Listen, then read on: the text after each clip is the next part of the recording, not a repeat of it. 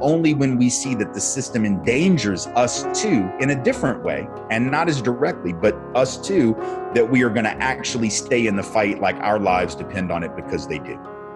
You're listening to the Mental Health Download from the nonprofit Mental Health Association Oklahoma. I'm Matt Gleason. On today's episode, we are so thrilled that Tim Wise is our guest. Tim will be a keynote speaker during Mental Health Association Oklahoma's virtual Zero Mental Health Symposium coming up September 30th through October 2nd. Tim is among the most prominent anti-racist writers and educators in the United States. He's also the host of the new podcast, Speak Out with Tim Wise. In addition, Tim is the author of 8 books, including his forthcoming Dispatches from the Race War. And we asked Mark Davis, the association's chief programs officer, who plays such a pivotal role in planning the Zero Mental Health Symposium, to interview Tim today because, honestly, it was Mark's idea to bring Tim to the symposium. All right, real quick, you can register for the Zero Mental Health Symposium at zerosymposium.org. All right, let's get to the conversation. The Mental Health Download starts now.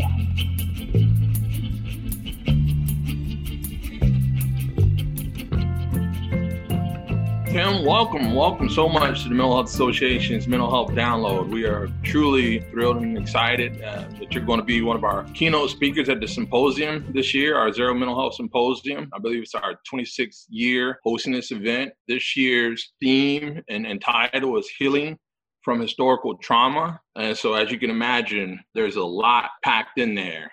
We're going to be addressing issues around the Holocaust, the Trail of Tears, trauma in and of itself, present-day trauma, the trauma that we're going through as related to COVID-19, the civil unrest, systemic racism issues, structural racism.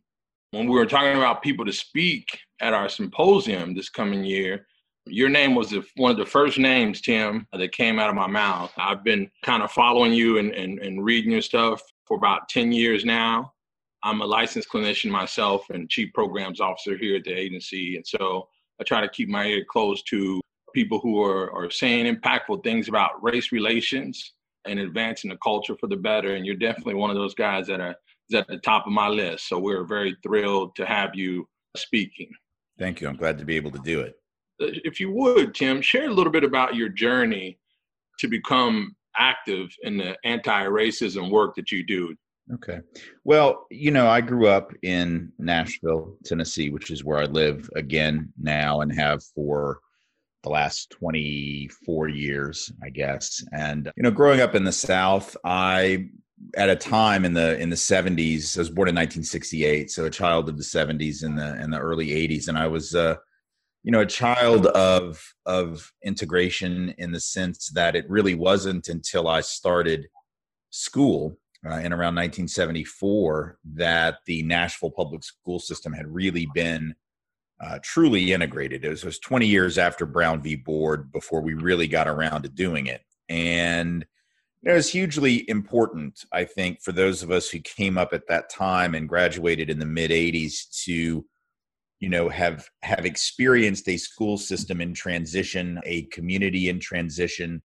And there was a lot of shakeout happening in Nashville at that time, with white families running to the suburbs who wanted to get away from public schools, the opening of a lot of, quote unquote, Christian academies at that moment on the part of people who suddenly decided they needed a religiously based education. They hadn't needed one, apparently, when the schools could be all white, but as soon as black folks could go there, then all of a sudden they decided they had to have church, 5 days a week through the week as well. And, my parents were very deliberate in wanting for me something that they had not had growing up also in Nashville and attending schools here, which was a truly integrated school experience. And my mother made a decision even before that to send me to preschool, as parents do, but she made the decision to send me to preschool at Tennessee State University, which is a historically black college in North Nashville on the other side of town from where I lived.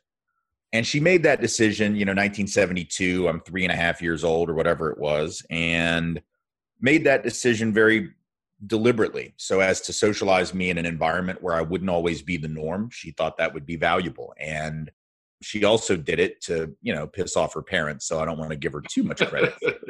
There was an awareness on her part, right, that it would be valuable for me going into an integrated school system where the the school would be, probably about 70-30 white, but it would still be well integrated. That to be in an environment where I was not the norm would be a really good experience. And it was. And what I think it did for me was a couple of things. I mean, number one, it socialized me to not always expect myself to be the norm, so that I was more comfortable in spaces that weren't, overwhelmingly white. But also what it did is it socialized me around a peer group of color, which meant that when I got into first grade, second grade, on middle school, high school, and all through my life, when I was young, I was able to see the differential treatment that I was receiving as opposed to the treatment Black folks were receiving, because I'd had these friendships, I'd had these close associations. I felt connected to those children in preschool. And so then as you get older and you start to see people that you associate with and people who are your friends and people you identify with treated differently, you notice it in a way that you probably wouldn't if you'd gone to preschool in a mostly white place, been around mostly white kids. It's not that you would be a horrible racist child just because of that. It's just you wouldn't even notice stuff like racial separation. You wouldn't even notice when the Black kids were being treated differently and sent to the office, even though the white kids were acting up. You wouldn't notice when the Black kids were on one side of the room doing remedial level work and the white kids are on the other side doing advanced level work, because that wouldn't really conjure any kind of weirdness for you. Whereas for me, when I'm seeing that in first grade, second grade, fifth grade and on, it's like, wait a minute, why am I over here and my friends are over there? Like, why are we being separated within this school that we share? That doesn't make sense to me. So it socialized me to sort of see some things. And it also subordinated me to Black authority, because the women that ran the program at Tennessee State were mostly African-American women. So having Black women be the authority figures in your life when you're white and you're 4 and it's the early 1970s is sort of a big deal, because it means that you're learning to trust the authority of Black people, and particularly Black women, so that, fast forward 22 years later, whatever it is, 21 years later, and I'm working in New Orleans after college, where I went to school at Tulane. I got out and I was doing community organizing work. And as a community organizer in low-income communities of color, mostly public housing communities, the women who were sort of the civic leaders in those spaces were mostly Black women. And so when those women are telling me, hey, this is what's up, right? This is what's happening in our community. This is the stuff that we're up against. I go back to that early socialization that says, oh my God, what are we going to do about that? Rather than what I think most white folks, frankly, would say, which is, are you sure, right? Because we're used to challenging Black authority. We're used to not trusting Black authority. We're used to thinking that Black people are exaggerating a problem. But I was trained at 4 years old to trust Black authority. So I'm able to hear Black folks when they talk about that in a way that maybe I wouldn't have been. So I think all of that, I mean, there's a lot more to it, but those are the cornerstone pieces that allowed me, as I then grew up and had mentors, mostly Black mentors in the city of New Orleans, folks at the People's Institute for Survival and Beyond, for instance, and others who really sort of helped to guide me and to recognize the way that white supremacy was operating in a systemic way in my life and in the life of the country. And I think the only reason that I was really in a position to hear that in the way that I was as early as I was in large part because of my upbringing. One of the first times I actually heard you speak, I was thoroughly excited and pleased, and also a little taken back in a good way, because I'm like, wow, this white guy is speaking to the issues of white supremacy, white privilege. And it appears, again, from my seat, I said, it appears that he's getting these very deep-rooted systemic racial constructs. He's getting these concepts across to the people that actually, I feel like, needed to hear them. And that's predominantly white folks. Has that been your experience, or has it been a constant kind of struggle and battle? I mean, I certainly think it helps, obviously, when anyone who's white, presents this information to other white people. Obviously, it tends to land maybe a little easier, maybe a lot easier, just because of white privilege and because white folks will take it from other white folks in ways they won't, perhaps, from Black and brown folks, which is a huge problem that ultimately we've got to get over and be able to hear it from whoever is speaking it when it's truth. I think the same is true for for sexism. I think men who challenge other men around their sexism find that they're more effective sometimes than when women say the very same thing, because we've been led to, sort of discount the opinions of women as women, putting race completely to the side for a second, but then doubly so for Black and brown women. So there's no doubt that what you're referencing is true. I also think, though, that there's a piece that's, there are a lot of white folks who do, not a lot, but there are some white folks who do the work, and I think do it effectively, but sometimes run up into the obstacle with people of coming from a really sort of academic-y kind of place, a very scholarly kind of place. And there's a place for that. I learned a lot from, and have learned a lot from, academic race scholars about how to conceptualize certain things. But I do think that for me, what I have found has been especially helpful for me, and I'm not taking any credit for this. This is just about the life the path that I was put on, again, by my parents. So this is all just luck on my part. I was very fortunate to be put in situations where I got to actually learn about these concepts based on personal experience and relationship with people, not just because I took a really great critical race theory class. I do know a lot of white folks who have come to their anti-racism through their politics and through their academic training and through their graduate school level education, and because of all the books they've read. Well, I've read those books too, and I've taken some of those classes, and I certainly have politics that connect with my anti-racism, but I do not come to my anti-racism through a radical political activist lens. I come to my radical activist political ideology through anti-racism. In other words, the anti-racism stuff, the seeds of that were planted long before I ever thought about politics or ideology, let alone called myself radical politically, let alone took a college class. It was because of those experiences. It was playing on a baseball team at, the age of 10 that was all Black kids except for me and like two other white guys, and going out to a ball field, 25 minutes outside of Nashville to play a scrimmage game against a rural team, and having that team refuse to play us because we were mostly Black. And then as we turned to leave, essentially surrounding our car and threatening to, bash our skulls in with baseball bats, with aluminum baseball bats, and calling the Black kids racial slurs, and calling the three of us who were white, what they call. And so, that's how I come to, it wasn't about like, oh, look at this awesome radical thinker whose work I, digested. It was about lived experience. It was about watching this institutional mistreatment of people to whom I was connected. And I think sometimes, when you share stories like that, it hits with people as well, because they don't feel they're being talked down to by some, philosophy professor or right. whatever. It's just somebody who's recounting their life.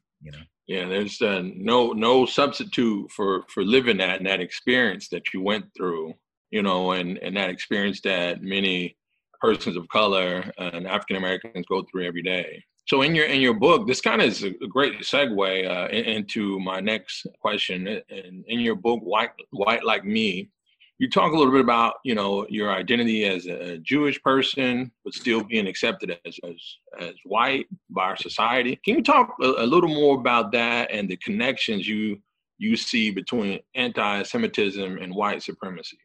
So, it's interesting. Growing up in the South as a Jew is obviously very different than growing up in certain other parts of the country. I think if I'd grown up in New York or Chicago or Los Angeles, which are the three largest Jewish communities in the United States, that I would have had a very different experience. My college roommates freshman year were Jewish guys, and their lives were totally different. One was from the North Shore of Chicago. The other was from Long Island. I think growing up in the South, I got used to a very deeply embedded cultural anti-Semitism that was not always overtly hostile, though sometimes it was. The Klan tried to bomb my temple in 1981 when I was 13, and they were foiled in that at the last minute because one of the people who was, I guess, producing the bomb, which turned out to be a fake, was actually an FBI informant or whatever. But so they stopped the plot. But But that kind of anti-Semitism wasn't the big problem for me growing up. The big problem was just the sort of persistent evangelical Christianity that was, that didn't consider itself anti-Semitic when they told me I was going to hell. They never do. They never think it's anti-Semitic when they tell you that you are dead in the eyes of God because you don't accept Jesus as your personal savior. But, to me, the difference between Hitler and somebody who says that is pretty minimal, because in the case of Hitler and in the case of the person who wants me to convert, the goal is the same: no more Jews. And so I grew up with a sense that that was what anti-Semitism looked like. And I went through a period where when I was like in fifth grade, I remember going through this period where I was like outwardly sort of super Jewy. Like I just decided I would wear a Star of David, even though I was a Reformed Jew. Reformed Jews, we barely practice the religion, to be perfectly honest with you, 9 times out of 10. It's pretty much a secular and philosophical kind of Judaism as opposed to a deeply religious one, to be honest. And I know there are some Reformed Jews who will hear that and go, that's not true at my temple. All right, whatever. I'm just saying generally what I know to be true. But I went through this period where I was just like, everything was about me being Jewish. And it was partly because I was going to public schools where we were being evangelized all the time. I mean, they couldn't make us pray since 1962, but it's not for lack of trying. They tried. And so I think, and I would have teachers. I mean, when I say people would tell me that I was going to go to hell, I don't mean like random street preachers. I mean 5th period English teachers. I mean the librarian at my middle school. I mean the sociology teacher at my high school, who was also the basketball coach. I'm talking about people in positions of authority who would just regularly say this stuff like it was nothing because, well, that's my faith and I have to share my faith with you. Well, you don't have to. You chose to. And you're in a public school. And so when you do that, try it again and we'll see if you're employed next semester. How about that? And I got to a point where I would challenge it that way. In middle school, I remember, we were all brought into the auditorium and we were forced. I mean, it wasn't an optional event. During the day, we were required to listen to this guy from Young Life, which is a Christian youth organization, perfectly fine organization if you're a Christian youth, not so helpful for those who are not. And we were all sort of required to go in and hear him testify about his personal relationship with Jesus. Well, I'm sitting there, in the 15th row or whatever, looking around at the other 7 Jewish kids in the school. And I'm like, what the hell are we going to, what are we going to do? We're sitting here. Why are we sitting here? And they were all just sort of shrugging. And I'm like, all right, that's it. And I get up to leave because I had had parents who very early on had told me, don't let them pray, don't make you pray, and don't let them spank you. Those were the 2 things that my parents told me, which I should point out have a lot to do with white privilege too, and a lot to do with feeling entitled. Like I was being told when I was 5 years old, sent to first grade, 6 years old, you will stand up to authority. I don't know too many black parents who probably felt they could tell their kids that, but my white parents could. They were like, we will back you up. We will find you a lawyer. How many 6-year-old black kids are being told by their parents, don't let the teachers mess with you. And if you do, we'll take them out. Like that was what my parents were instilling in me. So I walked out of the middle school assembly and the principal cornered me in the hall, asked me where I was going. I said I was going to call my lawyer. He said, you're 11. I said, well, yeah. He said, you don't have a lawyer. I said, oh, yeah, I do. Well, I didn't, but I could act really well and pretend. And he apologized and it never happened again. Now, here's where I think this connects with racism. So on the one hand, I think those kinds of experiences heighten my sensitivity to the mistreatment that my black friends and colleagues and teammates and others were experiencing. However, let me also point out the piece that I was just talking about, the privilege piece. I also knew that because of my whiteness, even though it wasn't spoken, it's not like I said to myself, well, I'm catching hell as a Jew, but as a white person, I'm gonna threaten to sue him. No, I just had this innate sense that I had the right to challenge authority, that you weren't going to mess with me, by God, and my parents were going to have my back. And they, and no doubt there were black parents who did not like their kids being subjected to corporal punishment, which was and is still legal all throughout the South, right? But they didn't always feel that they could write that note and have it in the principal's office that said, you're not to touch my child. Like, I don't think they wanted the principal to spank their child, but sometimes they felt they didn't have the power to say no to that. And certainly I don't think that the black kids felt they had the power to walk out of assemblies that offended them. because God knows there would have been plenty of them. I'm sure there would have been plenty of history lessons that offended them. There would have been plenty of all kinds of stuff that would have offended them. But, but there's a privilege that I had as a white person in just assuming that I could speak out. So yeah, it made me more sensitive to the mistreatment because I was also catching hell in this other area, but I still had this advantage that they didn't have. It was still different. And I came to understand that, I think, because I did play on these ball teams, basketball and baseball, that were mostly Black kids. Like all my friends that I went to Temple with, they all played ball in the JCC League, the Jewish Community Center League. And I played in the Y League. Like I played in the YMCA League with the Black kids. And I just knew that things were different. Like I just knew that the way we were viewed was different, that the whole experience was different. And so I never fell into that trap that I think sometimes white Jewish folks do, which is allowing our experiences with anti-Semitism to to cause us to center our own pain and not see the pain of others. Because I've seen that happen. I've seen it happen where white Jewish folks will be like, we'll be in the middle of a conversation about enslavement or segregation or police brutality or systemic racism, and we'll switch the conversation to our own suffering, right? Whether it's the Holocaust, whether it's modern anti-Semitism. And, I know all about that. I've experienced that. I've been threatened by Nazis. I get threatened by Nazis all the time. I've, had to take security measures at my home because they released our home phone number, our address. They were threatening my entire family, my children. So I'm very familiar. And they were all doing it on the basis of me being Jewish. Like it was all about killing this Jew and his family. So I'm very, very aware of what anti-Semitism looks like. But what I am concerned about is how we sometimes pivot to that, not to draw the connections, not to say, hey, let's talk about the parallels here and the similarities and the connections and the fact that we have a common enemy, but instead we use it sometimes as a deflection technique to get out of talking about systemic racism, just as I think sometimes white women use sexism, not because it's a legitimate issue and one that connects with racism, but as a way that they don't have to own their whiteness. Just as I think working class white people sometimes talk about their economic troubles as children are growing up as a way not to talk about whiteness. Like all of those issues are legit. Anti-Semitism, classism, patriarchy, all of it. And they're all connected. But I think sometimes we use them to compete with one another in an oppression Olympics rather than talking about how they intersect, Yeah, I'm going to have to borrow that oppression Olympics from you, but that makes a lot of sense. We can definitely change the angle of the conversation to focus on those other things that they may be dealing with. Let's shift to a topic that's been in the news for several weeks that's caused a major movement that needed to take place.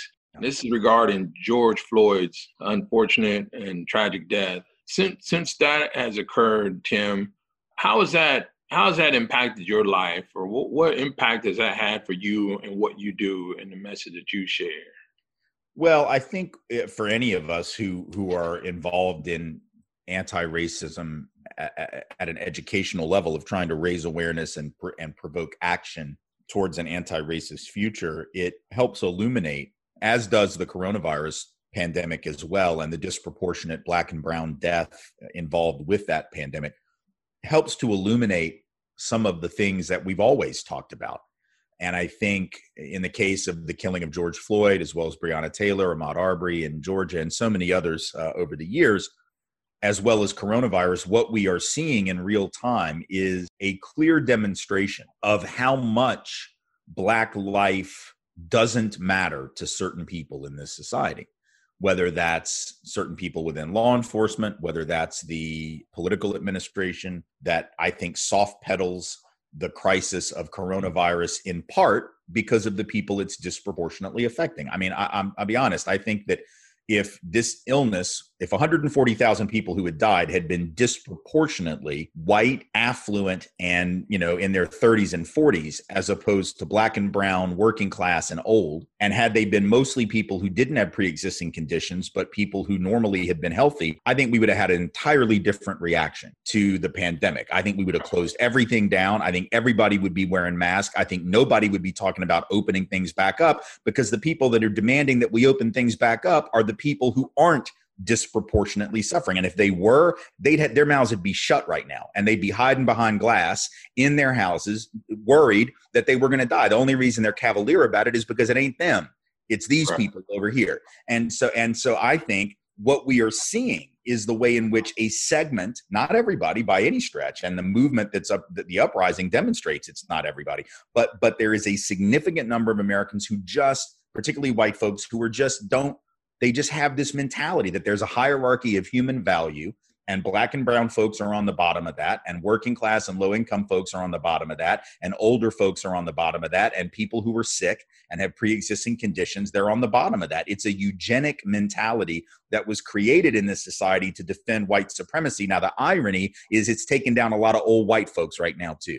And the irony is it's taken out a lot of middle-aged white folks who are immunocompromised or have rheumatoid arthritis or have diabetes or asthma or whatever. So the irony of this mentality is it's killing white folks as well.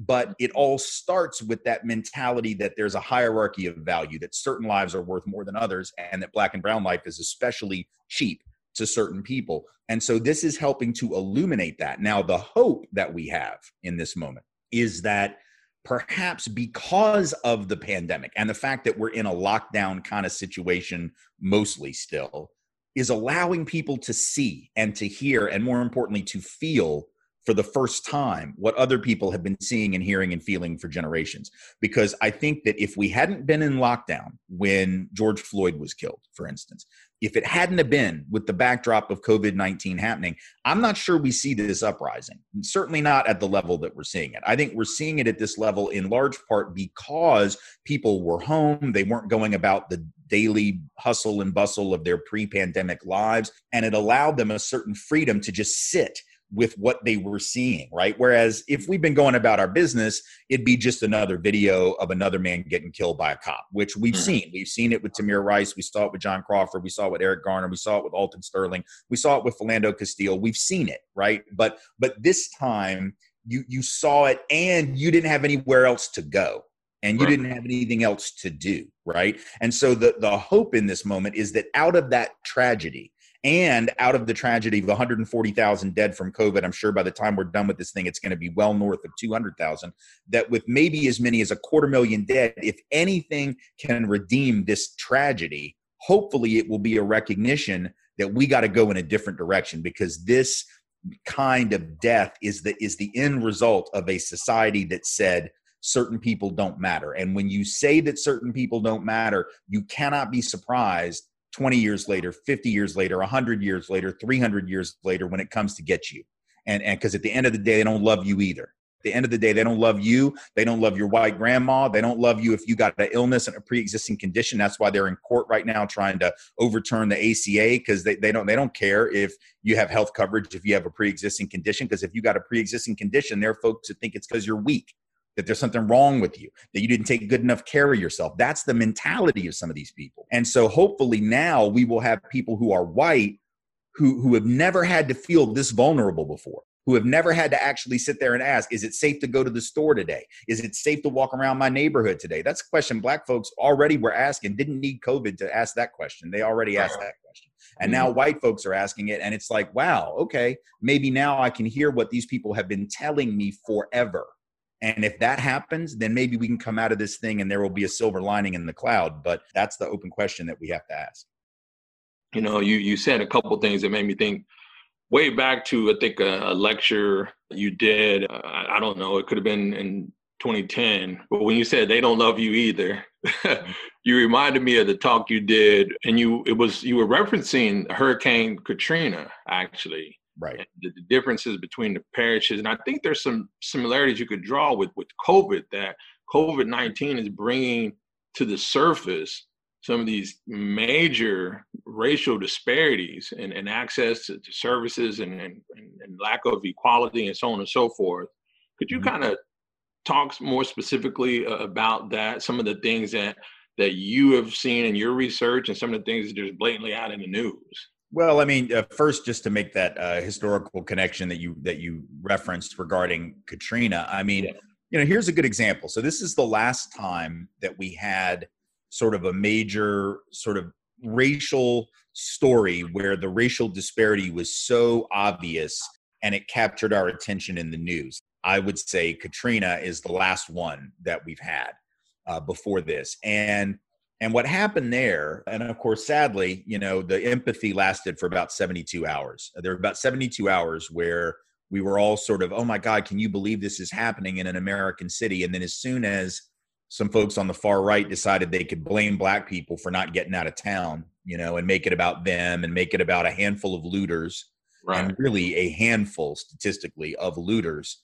relative to the 130,000 people or whatever it was who were trapped in the convention center and or the Superdome, then that changed the narrative altogether. The good news between 2005 when that happened and now is that we got enough cell phone footage. We know what's going on. We know the fact that these protests have been overwhelmingly nonviolent. We know the fact that we've got people who are coming in who are doing most of the violence in places like Minneapolis that weren't protesters. They weren't BLM folks. These were not activists. These were just knuckleheads who were coming in from mostly white communities, I should point out. Some of them far right people who were trying to discredit the movement. Some of these Boogaloo Boy guys that are like these far right, anti-government folks that are not Black Lives Matter protesters. So we have enough evidence now to keep the empathy going. But back then we didn't. And what it demonstrated in 2005, when you saw a city like New Orleans and the Gulf Coast more broadly, but the city of New Orleans devastated the way it was, keep in mind a couple of things. What I pointed out in that video you're talking about, which was a speech from 2007 actually at Mount Holyoke in Massachusetts,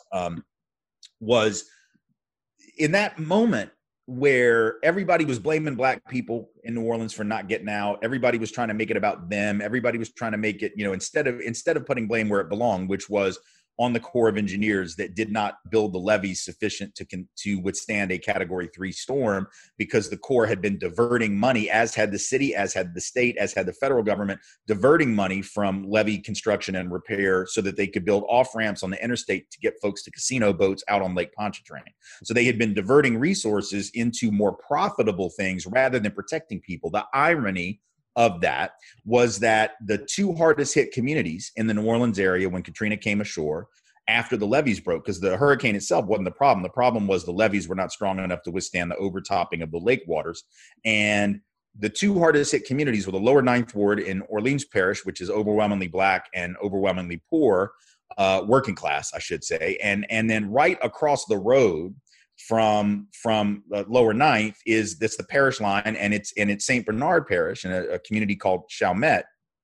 And these were two of the hardest hit areas. One of the nursing homes over in Chalmette, overwhelmingly white folks, had dozens of people die. Didn't get them out. Didn't know that was going to happen. They weren't prepared. The St. Bernard Parish, the whole parish was devastated, as was the lower Ninth Ward. And the irony of that is that if you look at who the people in the lower Ninth were, mostly Black, and the people in St. Bernard, overwhelmingly white, I think it was 93% in each direction. So lower Ninth Ward, 93% Black, St. Bernard Parish and Chalmette, 93% white.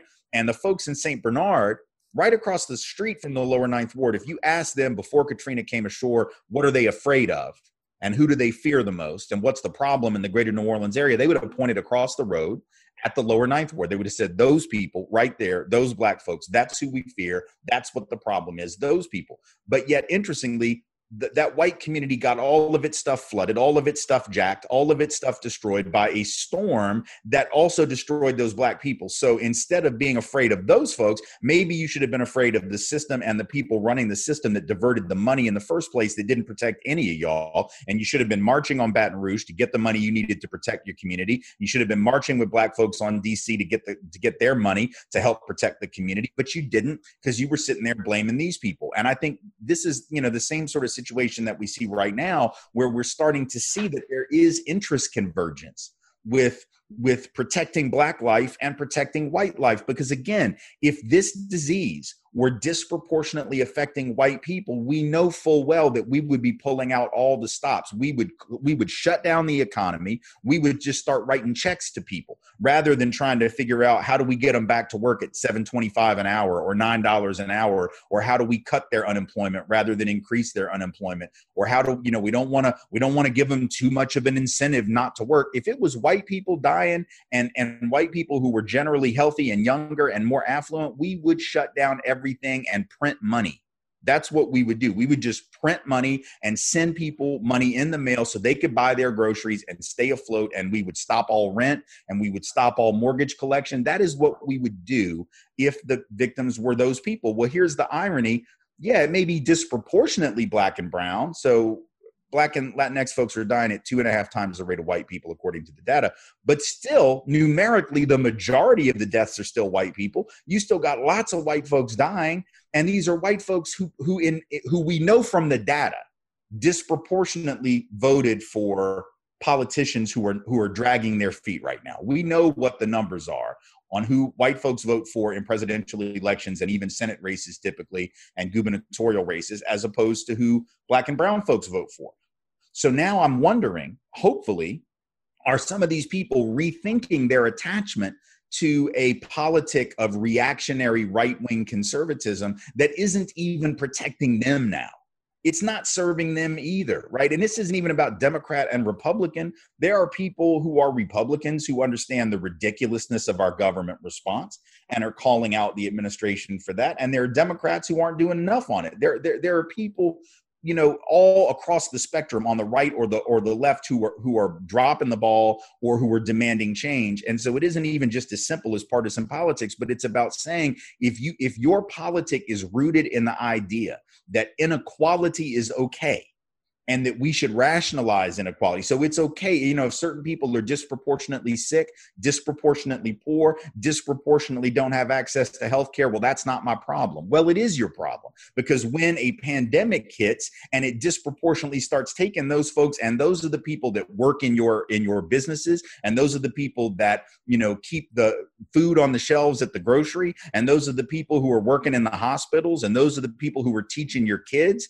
You need them to be healthy. You might be healthy as a horse. You might be in perfect shape. You may have no real risk factors for COVID-19, but you better worry about other people and their health, because if you don't, and you send your children into, because they want to make all the schools open, now you send your 5th grader back to school, and you need the teacher to be healthy. You need the principal to be healthy. You need their families to be healthy. So this idea that I just got to take care of me and you take care of you and I don't have to care about you, and you know, just everybody should just take care of themselves. We'll just all be rugged individuals and we don't have to worry about the community, because that's communism, because it sounds like it, you know. Community is just like communism. No, this is nonsense. This thinking is killing people. Right. As we sit, we're just fiddling while Rome burns, rather than rethinking our attachment to the kind of individualism that says, when I go to Costco, I don't have to wear a mask. What are you? You're the mask police, you know, and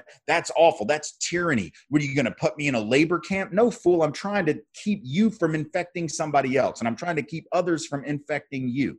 But we have a mentality that says my freedom to do whatever I want, whenever I want, to whoever I want, outweighs the community interest. We have to rethink everything in this moment. Should have done it after Katrina. Maybe now we finally will. Wow. Yeah, I hope people really heard what you said. And to me, you know, I hear that sense of superiority and privilege starts to blind people into utter ignorance, where we all suffer. And I think, you know, it's been uttered a couple times on here, Tim. I think you got the title to, well, I know you have a new book coming out, or if not, it's recently come out, or it's soon to be coming out, but I think you have your next title already, and that's Tim Wise, They Don't Love You Either. Yeah.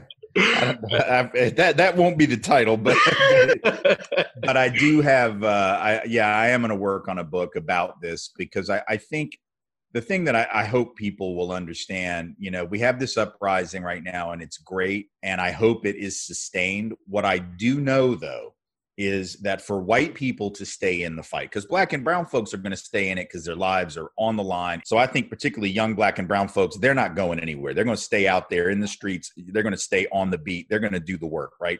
But for white folks to step up in this moment, as, you know, in solidarity with Black and brown voices, we're going to have to get very clear on what our motivation is. If our motivation is shame and guilt, that's not going to last. that is not going to work, and it is not going to help anybody, because after a while, if you're feeling shame and guilt about white supremacy and shame and guilt about your privilege and shame and guilt about the fact that you didn't know how bad it was until you saw the George Floyd video, then eventually your brain is going to want to be protected from shame and guilt. That's how shame works, right? When we feel shame, our goal is to stop feeling shame. So we'll do anything to stop feeling shame. And the easiest way is just to turn around and walk the other way, right? So I don't think that shame and guilt are going to be long-lasting reasons. And to be honest with you, I don't think moral revulsion is going to be enough either. I don't think Black and brown people have the luxury of waiting around for white folks to feel sufficient moral revulsion at white supremacy as to join the struggle. They've been waiting for 400 years for that. I feel like moral revulsion will get certain people in the streets because they'll see what's going on and they'll just be so horribly offended that that'll be enough. But I think for the vast majority of white people, it's going to take more. And what I think it's going to take is a recognition that this thing can kill all of us. White people are not the targets of it. We're the collateral damage of it, but it can take you out as well. And when you endorse this mentality, it does pose a risk to you. And so we have, for the one of very few times right now in American history, what Derek Bell, the late great legal scholar and one of the founders of critical legal theory and critical race theory more broadly, called interest convergence. The idea that his idea was every step forward in America toward Black liberation has only happened. It didn't happen because white folks grew a conscience all of a sudden and turned on the history of white supremacy. It wasn't that white folks suddenly woke up and said, oh my God, I can't believe we've been doing this to these people for hundreds of years. It was that white folks realized, oh my God, we have an interest in changing this thing too. And on the one hand, I know people don't like hearing that because they think that sounds so self-interested and like, what's in it for me? But look, we live in a society that tells us every single day, if you have an advantage, you're supposed to add to it, not give it away. We live in a society that tells people to take advantage of their edge. So if you want to change that society, which I would too, you still got to at least recognize that's where we are right now. And if that's where we are right now, we have to make it clear to white folks that all of our lives are at risk, that our country as a whole is at risk right now. Maybe once we get white folks in the door of this movement on the basis of interest convergence, then we can start talking about morality and ethics. But I don't trust putting all my money on the horse called white ethics. Like I've been around long enough to know that I just think there's too much reason that white folks won't stick with that battle. That's not to say white people can't be moral people. Obviously, I think most people are moral people trying to live a moral and decent life. But the system encourages us to just go along. And I think only when we see that the system endangers us too in a different way, and not as directly, but us too, that we are going to actually stay in the fight like our lives depend on it, because they do. So with our symposium each year, we have about 800 to 1,000 individuals who attend. And many of the individuals, they're from the social services, social work field. I mean, there's a conglomerate of several different areas of professionalism and expertise, clinicians, LPCs, psychiatrists, psychologists. Yeah. For you, what is the importance of anti-racism work as it relates to the mental health and social work fields? Well, I think I'll speak about this from personal experience as well. As someone who is in therapy and knows what makes therapy effective in a generic sense, one of the things that I have come to understand, right, the most basic thing about therapy is that when you're dealing with trauma, you have to have a clinician who is not only trained to recognize the various types of trauma, but is sensitive to the way that those traumas have affected you personally, and the way that those traumas connect to the traumas of the larger community from which you come. So, for instance, if I am going to seek trauma as someone who, let's say I had been a sexual abuse victim, I fortunately was not. But if I had been, I would need someone who understood the specific trauma created by child sexual abuse and understood the way that works, not only for me as an individual, but more broadly. As someone who had a very toxic relationship with my father, and luckily I have a therapist who understands these issues, particularly between boys and their fathers, and some of the toxicity that can exist when you're raised in a really, sort of emotionally abusive environment by another male, and you're trying to be a healthy fully formed man yourself and a father and a husband. That really helped me. So here we have a situation where if you're gonna provide therapeutic assistance of any kind of clinical assistance to a person who's been traumatized by racial domination and subordination, by racism at the macro or micro level, at the systemic or the personal level, how is it that you can get to have that job and never have to be trained on the specific ways in which racism traumatizes the Black and brown body?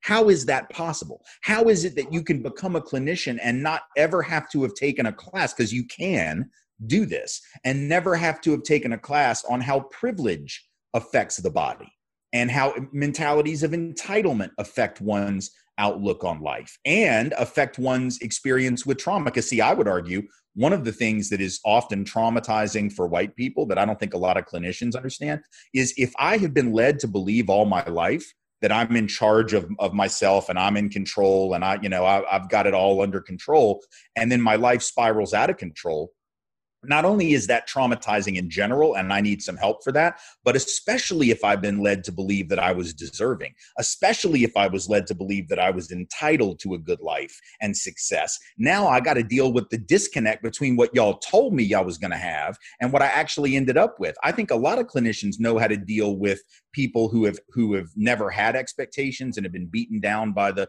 larger society and told that they were worthless. A lot of therapy rests on the idea that young people learn that or come to think that they're worthless and they blame themselves for the abuse they experience. That's a big piece of it. But also, what if you were somebody that was promised the moon your whole life, that was told the world is your oyster, you can have anything if you work hard, and then you go out there and you find out, hey, real life is not always that way. I think there's a real piece of therapy that needs to associate with the damages of privilege too. But I don't think most people have that piece. I don't think they're required to have that piece. I don't think they're required to think about how racism traumatizes its targets. And until we have that piece and we understand the way that intergenerational trauma is transmitted, I think two things will be true. One is that people who need that help will not get it because they don't trust the clinicians. And the clinicians who are trying to give it will not be as effective as they otherwise could have been because they don't understand what it is they're missing.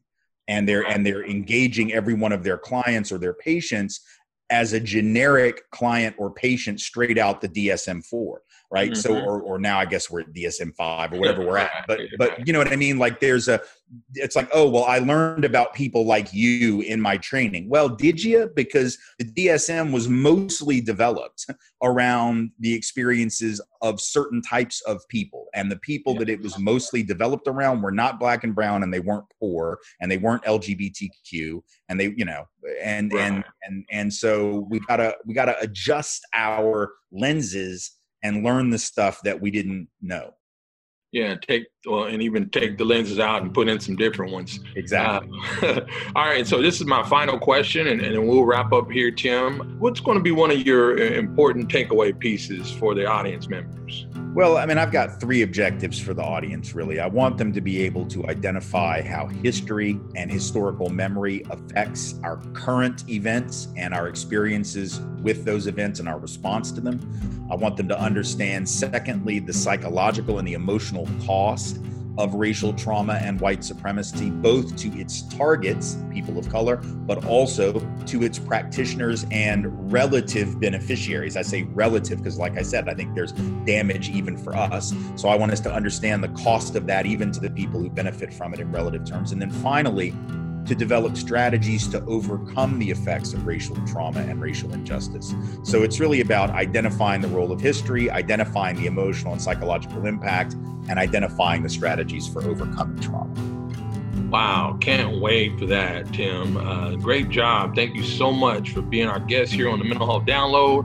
And again, looking forward to hearing your keynote presentation at the Zero Mental Health Symposium. To our audience members, please be sure to register today at zerosymposium.org. Tim, you have a great day. Enjoy, man, and we'll see you here in a few months. That sounds good. I'll see you then.